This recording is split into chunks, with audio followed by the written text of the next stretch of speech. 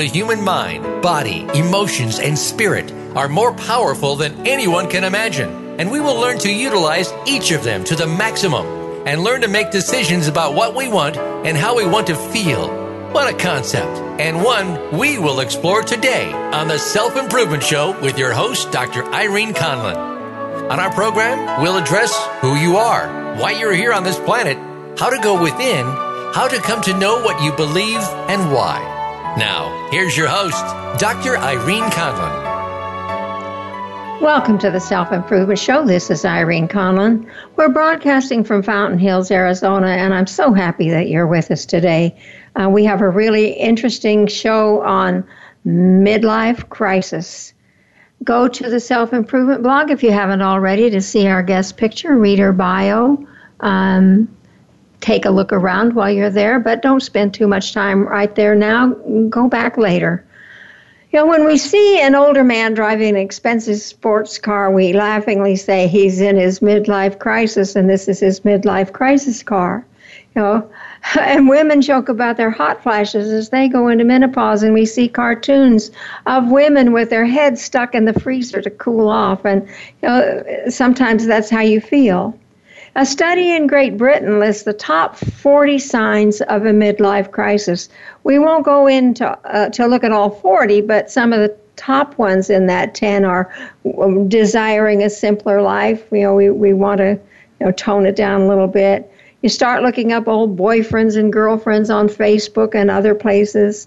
You finally realize you're never going to be able to pay off your mortgage, and that's a little painful.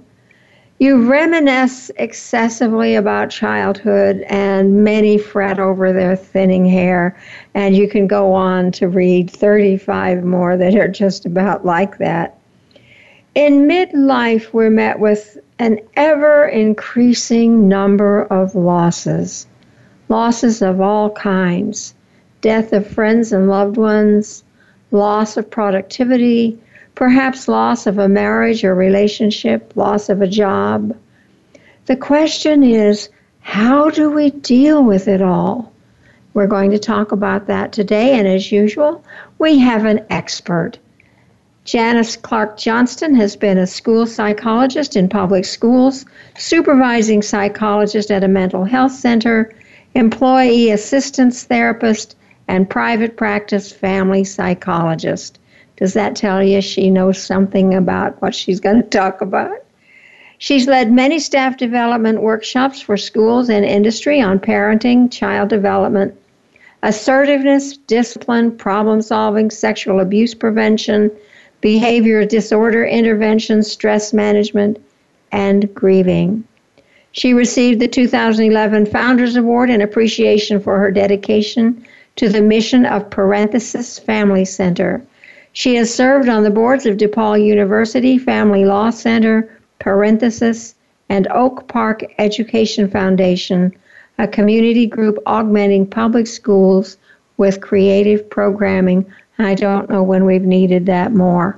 She's the author of the recently published Midlife Maze, a map to recovery and rediscovery after loss. And it's my absolute delight and pleasure to welcome Janis Johnston to the Self-Improvement Show. Janis, welcome. Thank you, Irene. I'm very pleased to talk with you today. Well, I'm delighted. I found your book absolutely wonderful, and I know people can find it on the Self-Improvement blog, and they really, if they're even anywhere in the distance of midlife, they need to get your book. We're going to talk about it today. Your book is called Midlife Crisis, What Prompted You to Write, but wait a minute, I got ahead of myself. Tell us about yourself. Who is Janis Johnston? Okay. Well, you told all of the professional things, but... Yeah, but that's not who you are. That's right. I was just going to add in some of the more personal things. So I am a mom. I have two adult children who are in midlife. I am someone who has experienced loss. Unfortunately, my beloved husband died of a sudden heart attack when he was 54. Wow. I was 52 at the time. I also experienced loss in my family when my younger brother lost his first wife to breast cancer and then later his second wife to pancreatic cancer. Oh, my. My father lived a long life. He did not die in midlife the way both my sisters-in-law and my husband died. My father lived to 90, but he died of Parkinsonian dementia. So we were actually, in our family, grieving the loss of his functioning for a number of years before he died. So personally, I have experienced loss, and what I found in my practice as a family therapist was that most of my midlife clients were experiencing one loss after another. Midlife is the time when a lot of us lose parents. It's also a time when people lose jobs. Sometimes that's not a big deal, but often it's a very big deal. And in our culture today, a lot of people, as you mentioned, might lose a marriage or might lose a lover if they're just at the beginning of midlife and they're looking to find a special person. There is a lot of loss in midlife, and that's not when people want to deal with it. Heck, I didn't want to deal with it myself in my I own didn't either. You cite a quote by psychologist Orvin Brim in the introduction to your book. You say middle age is the longest development stage, but it's called the last uncharted territory in human development. You know, there seems to be a number of definitions of when midlife crisis occurs. You wrote about it in your book. What years do you use to define midlife, and why is this part of our aging and development uncharted territory? Good questions. So I took the wide definition for midlife that is part of a longitudinal study called MIDUS, MIDUS, and that study stands for Midlife in the U.S. In that longitudinal study, it was determined that midlife goes from age 35 to 64. That is a long piece of development. Yeah, it is. Mm-hmm. The reason that it's called Uncharted by Dr. Brim is that we have so many books in psychology about babies, about adolescents. We don't have so many books about midlife. In fact, when I went to graduate school, I did my graduate work at Boston University and came out with a doctorate in counseling psychology. I didn't have a course on either parenting or midlife. I had all kinds of other courses on development, certainly on child development, adolescent development, psychology of the young adult. There were no classes on midlife. And we still, in psychology programs, are not as apt to have that as a course. Is that one of the reasons why you decided to write the book, because there's so little information about midlife? Yes, it is indeed one of the reasons. And coupled with the idea that our culture does not really work very much on this topic of grief. In fact, we would prefer to have that simple rule: take 3 days off, come back, jump back into the saddle, get going with your job again. We have that kind of attitude, and the grieving process takes much longer than 3 days. And it's not really one that we talk about very much. We're uncomfortable around grieving. So I wrote the book because I wanted to help those people who are grieving a significant loss, but I also want to help the loved ones around them, the people who don't know what to say, the people who maybe haven't experienced a major loss yet, but they are pretty sure that someday someone they love will leave them, or perhaps a job that they love won't be possible anymore. So I really wrote it for that audience as well. You call it a midlife maze. What's the significance of the maze in terms of midlife? I found it quite fascinating.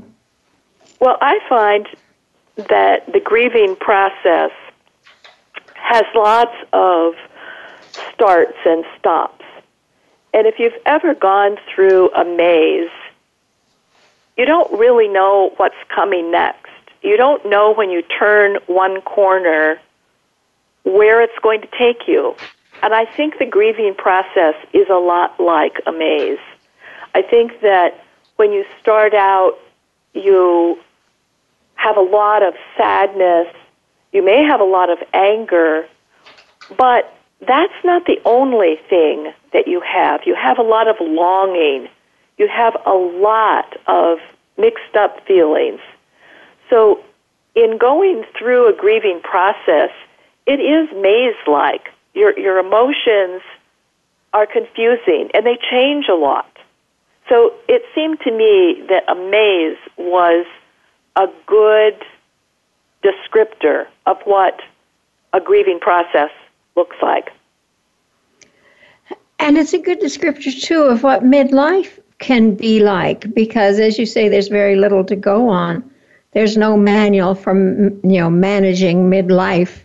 It's interesting that we go from adolescence to gerontology. Oops. Oops. And kind of leave out those whole middle years. Maybe we assume everybody's too busy to fool with studying it. It's an interesting thing. Well, that's true. People are busy in midlife. That is true. You have 3 parts to your book, and I loved this. I really want you to talk about it. One, the first part is there's a hole in the bucket. 2, with what shall I fix it? And 3, before kicking the bucket, grab your bucket list and enjoy. Why a bucket? What prompted you to use a bucket as your primary, mental graphic here? Well, I guess the bucket idea started out with me thinking about how you lose part of the dreaming that you had when you were younger. Most of us have some pretty wonderful dreams. Oh, I'm going to do this. Oh, I'm going to do that. And then, let's say it is the loss of a special person in your life. It could be a sibling. It could be your spouse or partner. All of those dreams that you had along with this partner are dashed. So the bucket list, which we often refer to these days, that bucket list doesn't exist anymore. And that's how I came to this notion of using a bucket. And it wasn't too long after that I recalled the old song, There's a Hole in the Bucket, Dear Liza, there's a hole in the bucket.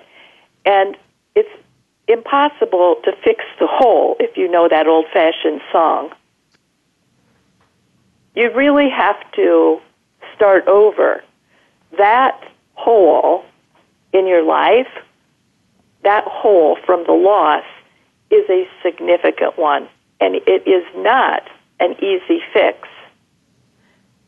So you have double grieving on this. You've lost a loved one and you've lost your dream.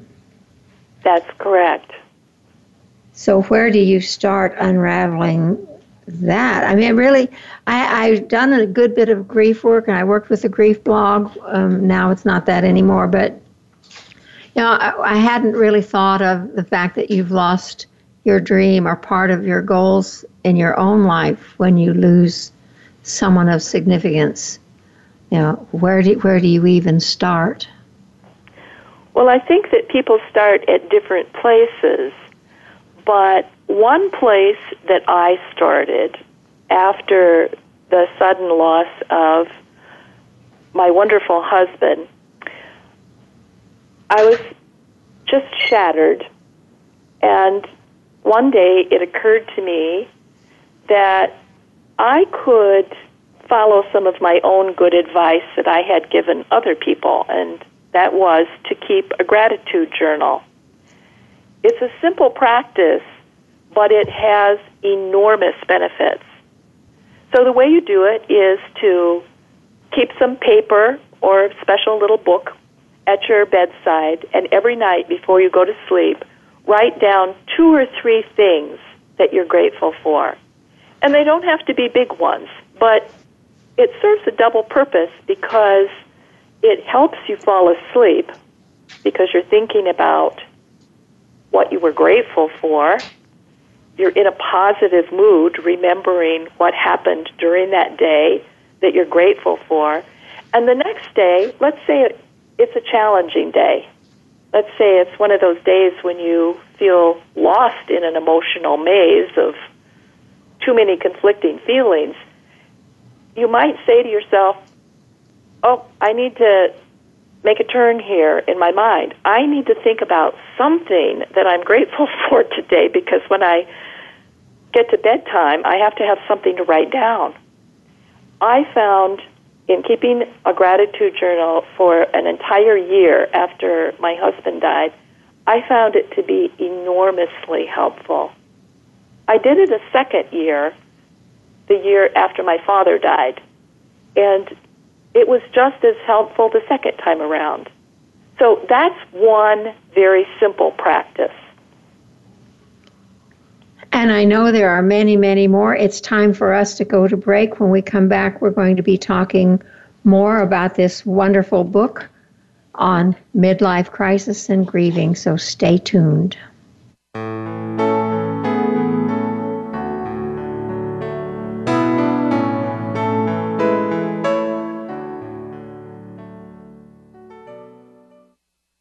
Become our friend on Facebook. Post your thoughts about our shows and network on our timeline. Visit Facebook.com/Voice America. Are you looking for life's answers? How about the meaning of true self? Can you really be a better person overnight? Well, good luck with that. Now, if you want to know more about this insane world and life we lead, tune in to Dr. Gary Bell's Absurd Psychology. You'll learn about how the brain operates under different psychological conditions. Some common sense. Heck, you might just actually learn something. Listen Fridays at 1 p.m. Pacific, 4 p.m. Eastern on Voice America Empowerment. Have you friended us on Facebook yet? Why not? Just go to Facebook.com/Voice America or search for the keywords Voice America. Once you are part of our Facebook network, you'll receive daily messages about what's happening with our shows, this week's featured guests, and new happenings at the Voice America Talk Radio Network. And you can add your voice to the always active discussions on our timeline. Just go to Facebook.com/Voice America or search for Voice America.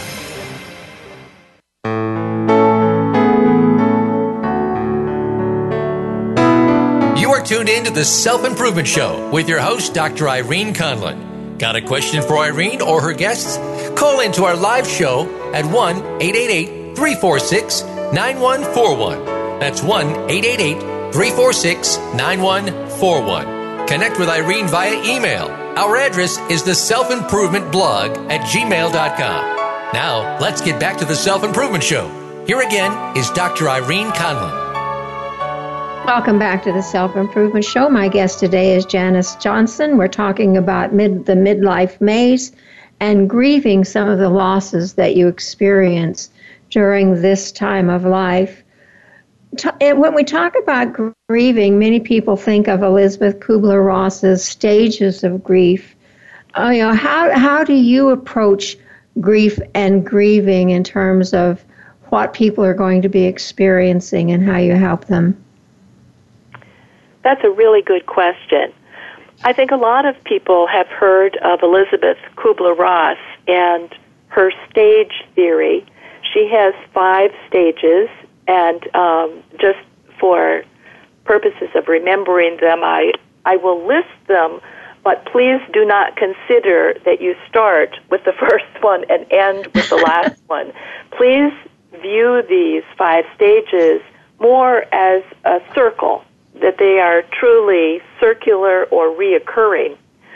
So, according to Dr. Ross, some of the things that you might experience would be denial, anger, bargaining, depression, acceptance.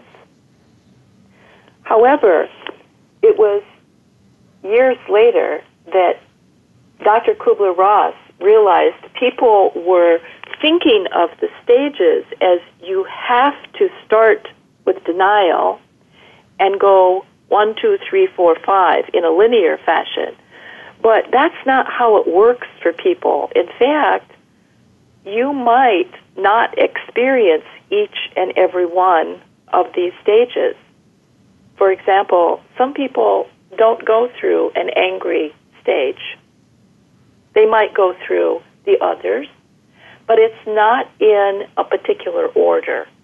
In fact, she saw this as maybe your feelings would last for minutes or hours or days, and you might go back again to feeling denial or bargaining at some later time.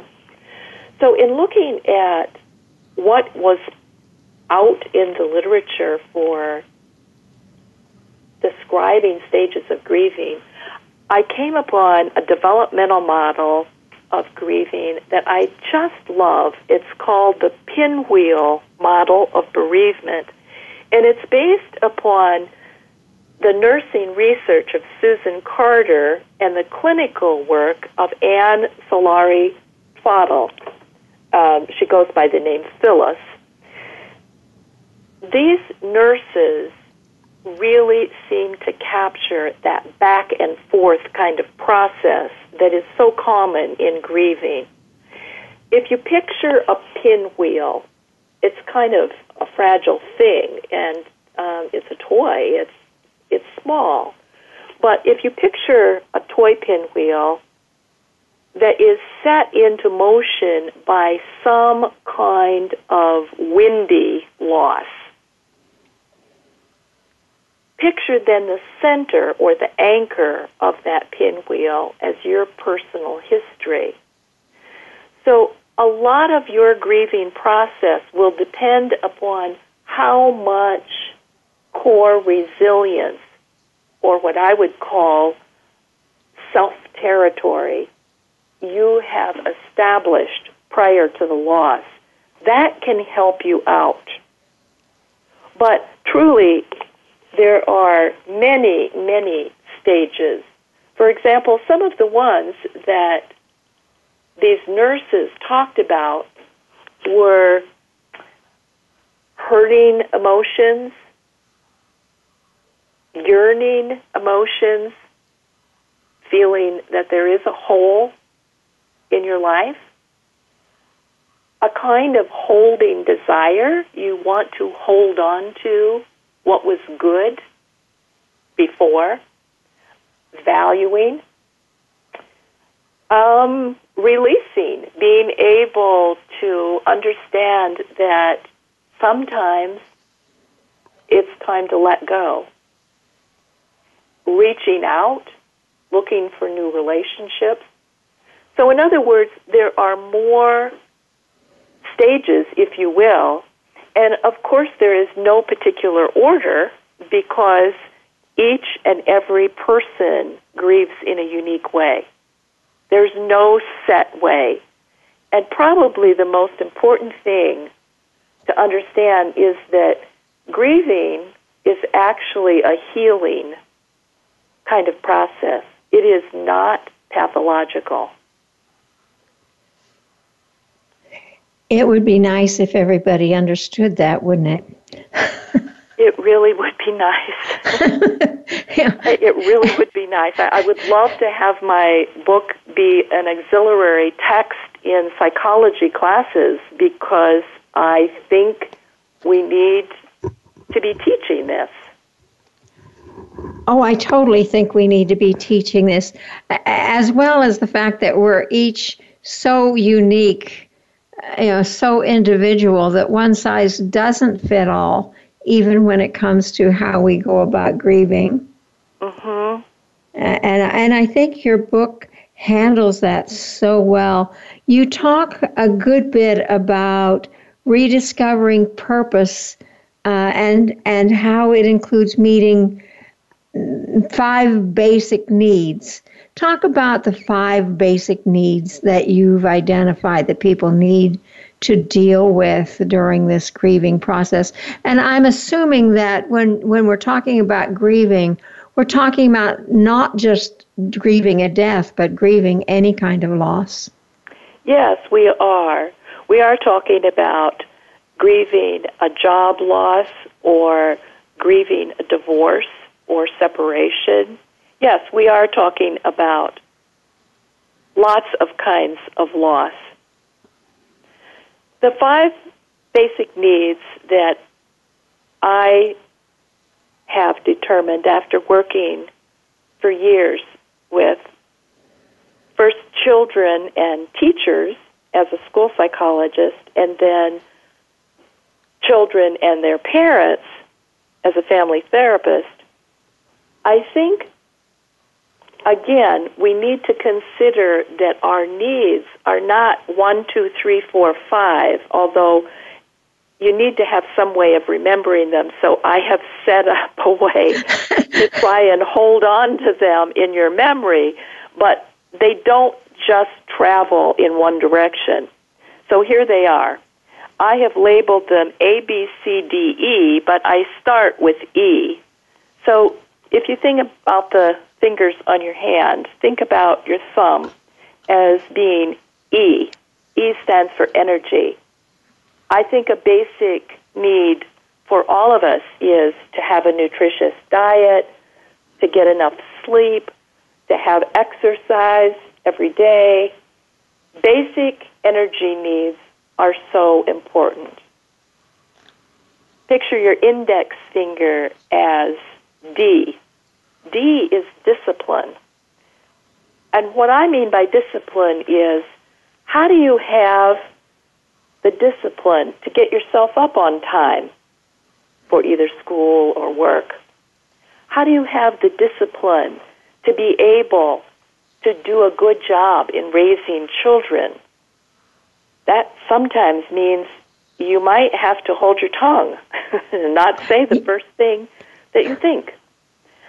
Discipline is an incredibly important need because it helps with just about every other need. Think of your middle finger, and here I'm giving the middle finger a whole other connotation from what I love that. So think of C for the middle finger that stands for creativity. I really see creativity as a basic need. Little children are so creative. In fact, we have kindergarten for them where we have toys in addition to paper and pencils, because there are lots of ways to learn, and creative ways of learning are some of the most fun ways. But it's not just that kids have creativity. Adults have it too, only sometimes they get too busy and they forget all about it. And I can tell you that in the grieving process, a lot of adults forget about being creative. It just goes out the window. And yet it can be one of the most helpful things in a grieving process if you meet your needs for creativity. Picture then the ring finger as B, or belonging. We all have to belong to a tribe, or more than one tribe. Our family is one tribe. Maybe our colleagues at work make up another tribe, our neighborhood. All of these different social groupings are so important. And finally, the little finger make that an A that stands for ability, meeting your potential, meeting your ability needs. So if you've noticed, we've got the A, B, C, D, E's, but they're just reversed, and it's a way to try and remember the 5 needs, but not that they follow in a certain order. So once again, we have E, energy, D, discipline, C, creativity, B, belonging, A, ability. And it's basically kind of a what they say, reworking of Maslow and his hierarchy. Except they're much more down to earth. And what they say to me, and I don't, I would think they speak differently to each one of us, but it's life goes on. You still Absolutely. have to eat. You still have to take care of yourself. You still have to find new ways to deal with all that's happened, et cetera, et cetera. Yeah. I found them very realistic, very down to earth. Sometimes I still grapple with self-realization and what all that means. But your ABCs I can certainly get. Well, I'm trying to make it user-friendly. I would say it is. And I know people get stuck in some of these. Sometimes people don't feel like eating anything or even getting up and getting into a day. You are so right. They just can't face it. Yes. One of the problems with this grieving process is that you forget about taking care of yourself.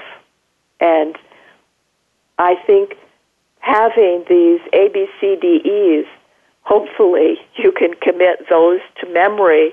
And every day you want to meet some of your energy needs, some of your discipline needs, some of your creativity. We need to have creativity every single day.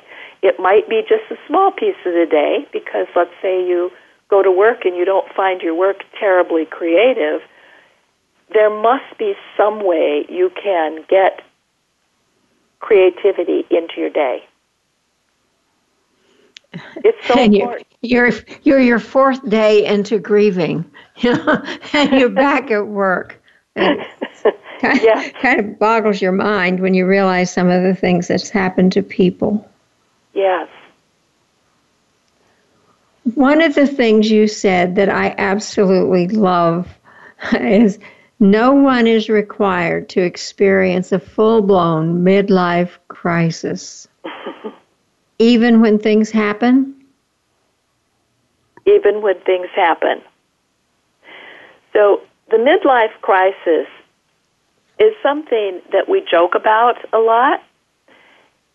However, it's not as frequent as you might guess. And this is the hope, I think, for people who are grieving. Actually, there is a lot of learning that can happen in this life change period of time. You can use those broken dreams that you had, that bucket list that you had to throw away. You can use that as a kind of fertilizer for making a new bucket list. And I think that when you understand that you have inside of you a place where you can be calm, where you can absolutely feel that you are okay. Given whatever has happened, you, yourself, are okay, and you can move forward. There is just a whole lot of learning in life, and if you embrace that learning, you can move forward, and who knows what you might be able to accomplish. But many people have been able to accomplish great things. So in the book, you'll see not just snippets of my clients grappling with all kinds of loss, but you will also hear the stories of some famous people who had incredible loss. One that I'm thinking of is Christopher Reeve, Superman, who I just don't know how it could happen, but he was riding a horse and he fell off and became a quadriplegic. It seems impossible that the man that we imagined in our fantasy and at the movies, flying and saving everyone, had this horrific thing happen to him. It was an incredible loss of his bodily strength. And yet, he chose to keep on working. He was a champion of stem cell research. He did special programs to try and help other people who were in his same predicament. He accomplished things that were perhaps so much greater than being good entertainment for people as the actor of Superman. So that's just one example, but there are many people who picked themselves up, who found a new way to live. Can people who don't have a clear self-identity and some established purpose respond to this kind of loss with any kind of equilibrium? Yes, I believe that they can. I think that there are lots of ways that people can recover and rediscover. Some people choose to see a therapist. Other people, maybe because of financial considerations, or they don't have a mental health clinic with a sliding fee scale in their community. They just don't have access to either a social worker or psychologist or pastoral counselor who might help them. I believe that they can pick themselves up. In fact, I would hope that this book might help some people pick themselves up, because there are so many different ways that you can process your own grieving. Another simple technique, I'm going to describe it as simple, but I understand that it's challenging and maybe not so simple, but a lot of people find their resilience through mindfulness meditation.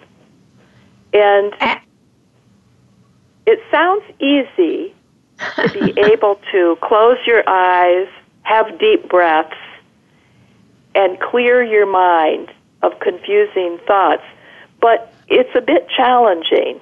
And so one Janis, of the ways to make it happen is through counting. I want to talk a little more about mindfulness and about personality map. It's time for us to go to break. Okay. So let's do that now. When we come back, we're going to talk more about mindfulness. We're going to talk about a personality map. Stay tuned. Janis Johnston and I will be right back with more.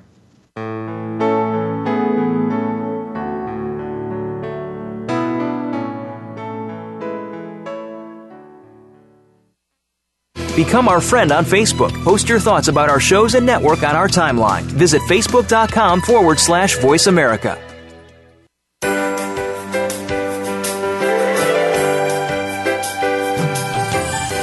Look among the stars, life is bigger than it seems. Get inspired, encouraged, and connected on our lively, award-winning Healthy Living Power Hour, Star Style. Be the star you are, with host and empowerment architect Cynthia Bryan. Live every Wednesday at 4 p.m. Pacific on the Voice America Empowerment Channel. Tune in to the Power Party for positive, uplifting, life-changing talk radio. Visit starstyleradio.com.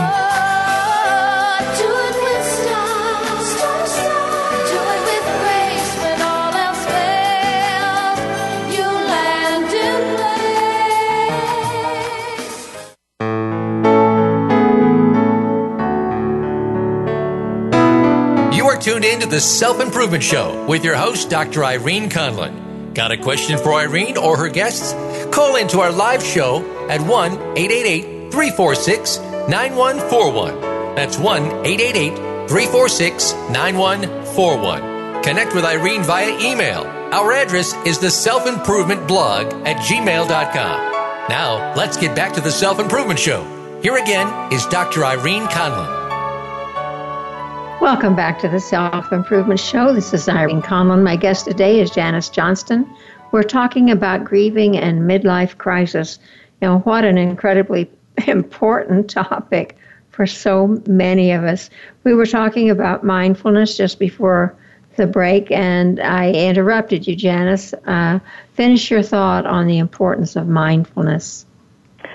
Okay, I think there are lots of ways to participate in meditation, but the simple way of learning is to focus on your breath and to just count. So choose either your in-breath or your out-breath and say 1. The next breath, 2. Up to 5. And when you get to 5, don't keep going. Also, if you find yourself at 8, it's okay.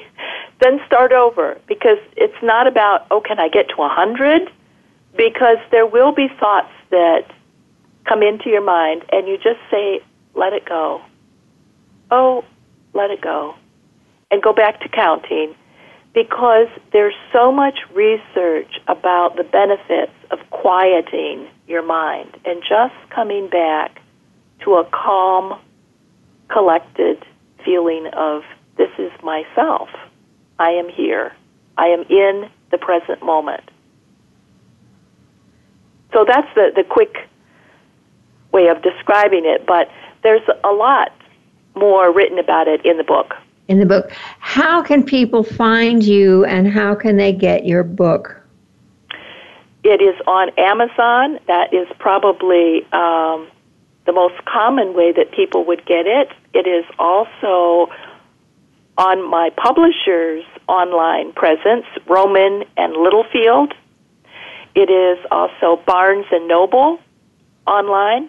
So there are several channels for people to get the book. And they can find, if they forget, they can go to the Self-Improvement blog. The link, I think, is there. Certainly the name of the book is there. There's a picture of the book even. So, by all means, get this book. It's so good for more things than just grieving. A lot of wonderful ideas in this book.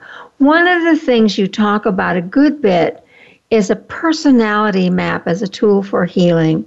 Tell us about a personality map. What is it? We can't really go into how you do it, but tell us as much as you can right now. I'm so glad you're interested in personality mapping, because I find it enormously helpful. I think that we create personal maps every single day to try and meet our 5 basic needs, but we're generally not conscious of it. So to actually draw a personality map makes this a much more conscious kind of effort. I suggest just taking a piece of typing paper, the regular size, but if you want to draw on something else, a bigger piece of paper, that's fine also. So you want to have some markers or crayons or colored pencils, because actually the color part turns out to be interesting as well. One starts in the middle of the page, and the first thing to draw is a self-representation. So if you think about those old-fashioned maps, those AAA maps that we used to carry in our cars before we all had GPS. Yep. You would have a star that would be the capital of your state. Now, a star does not really convey a city. It's just a representation. So what could you draw that would be yourself? I give examples of what a number of clients drew when they wanted to represent that calm, centered core. It could be anything. I can tell you that children very frequently, especially girl children, draw hearts, and they make them pink, or they make them red, or they make them purple.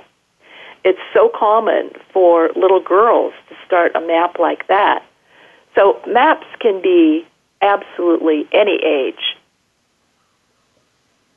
But whatever you draw, label it self, S-E-L-F.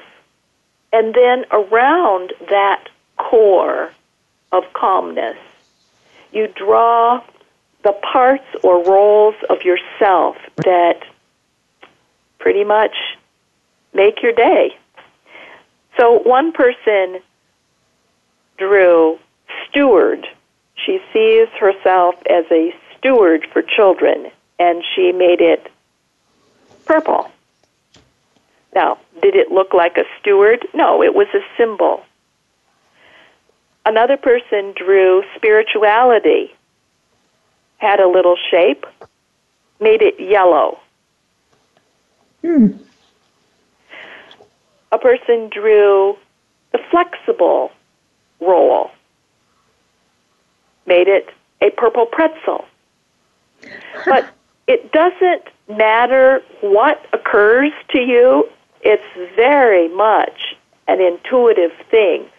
Most people come up with some kind of a design, and it could be abstract. It could be triangles and circles or interlocking geometric designs. Or it could be, like the pretzel, it could be something that is an everyday kind of item, perhaps in your own kitchen. So around this centered self, you have all of these different aspects of you. And of course, the grieving person will have sadness, maybe depression, maybe anger, maybe guilt. If I only had. But what you will see very quickly about this personality map is that you don't have to be grieving to have all of those aspects of yourself. In fact, all of us might have those aspects. But the way we handle them is very different. And the important thing about a personality map is that it is a snapshot at one point in your life. If you make a map and then 6 months later revisit that map, you're going to realize, oh, that isn't so prominent for me anymore.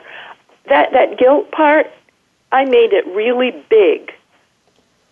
I don't have that much guilt at the moment. I could make that really, really small. And it's fascinating how much a concrete map can be helpful in terms of seeing where you are and, more importantly, where you want to go in your life. So actually it would be helpful for any of us to do a personality map. It would be helpful for any of us. Correct. Talk about turn tips. You have turn tips at the end of every chapter. Mm-hmm. Why the word turn? I understand tips. Some of your questions, by the way, are quite profound.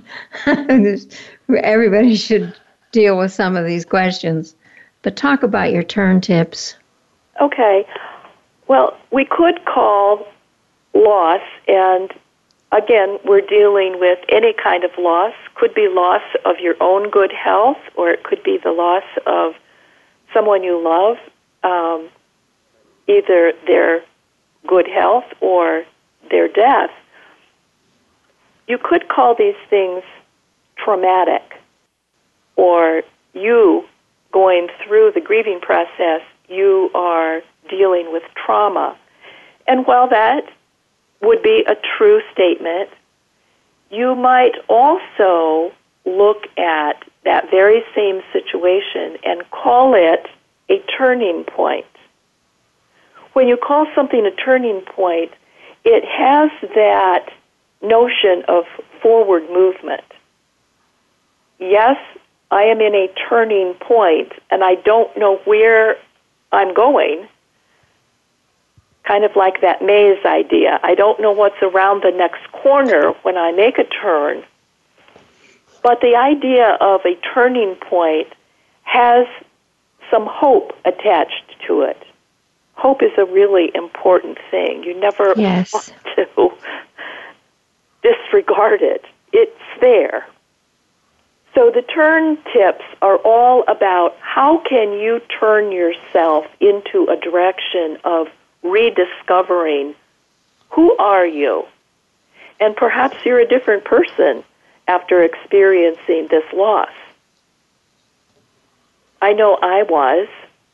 I know that my clients were.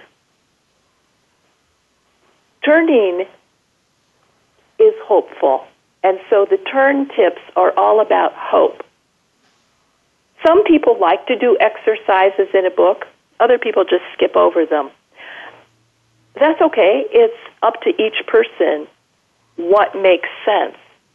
But I suggest keeping a turn journal.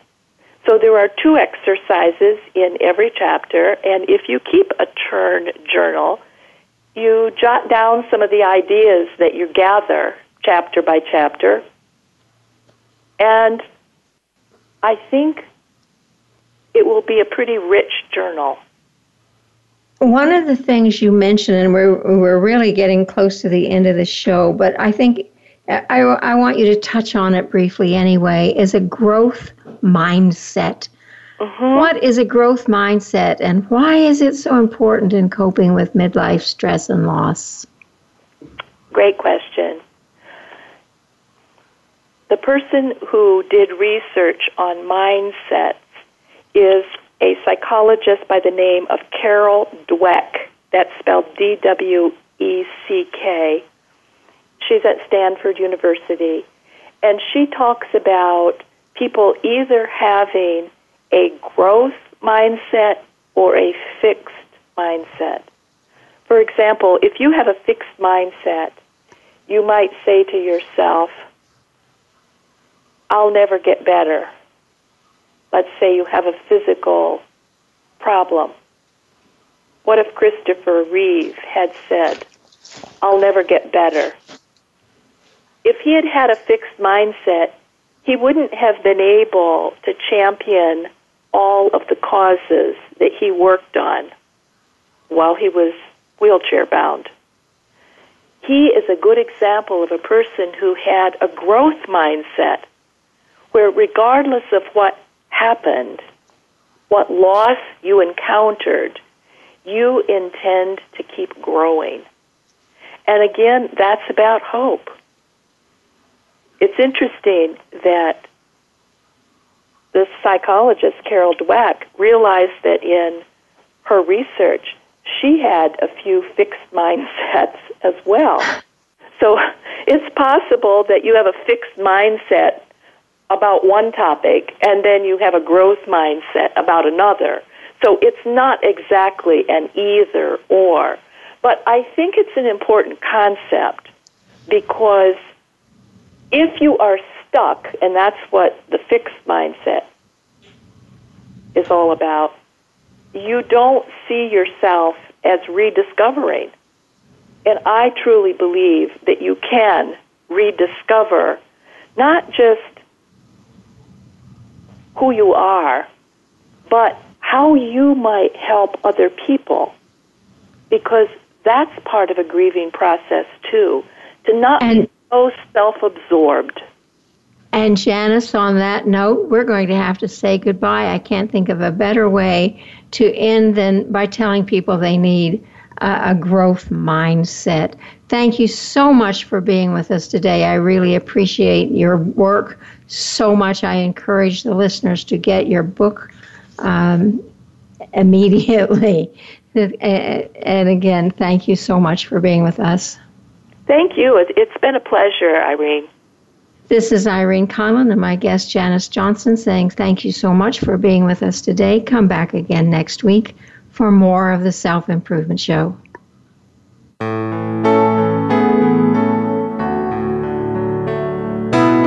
Thank you again for joining Dr. Irene Conlon for the Self-Improvement Show. Please listen again next Thursday at 3 p.m. Eastern Time, 12 noon Pacific Time on the Voice America Empowerment Channel. Remember that improvement out there starts in here.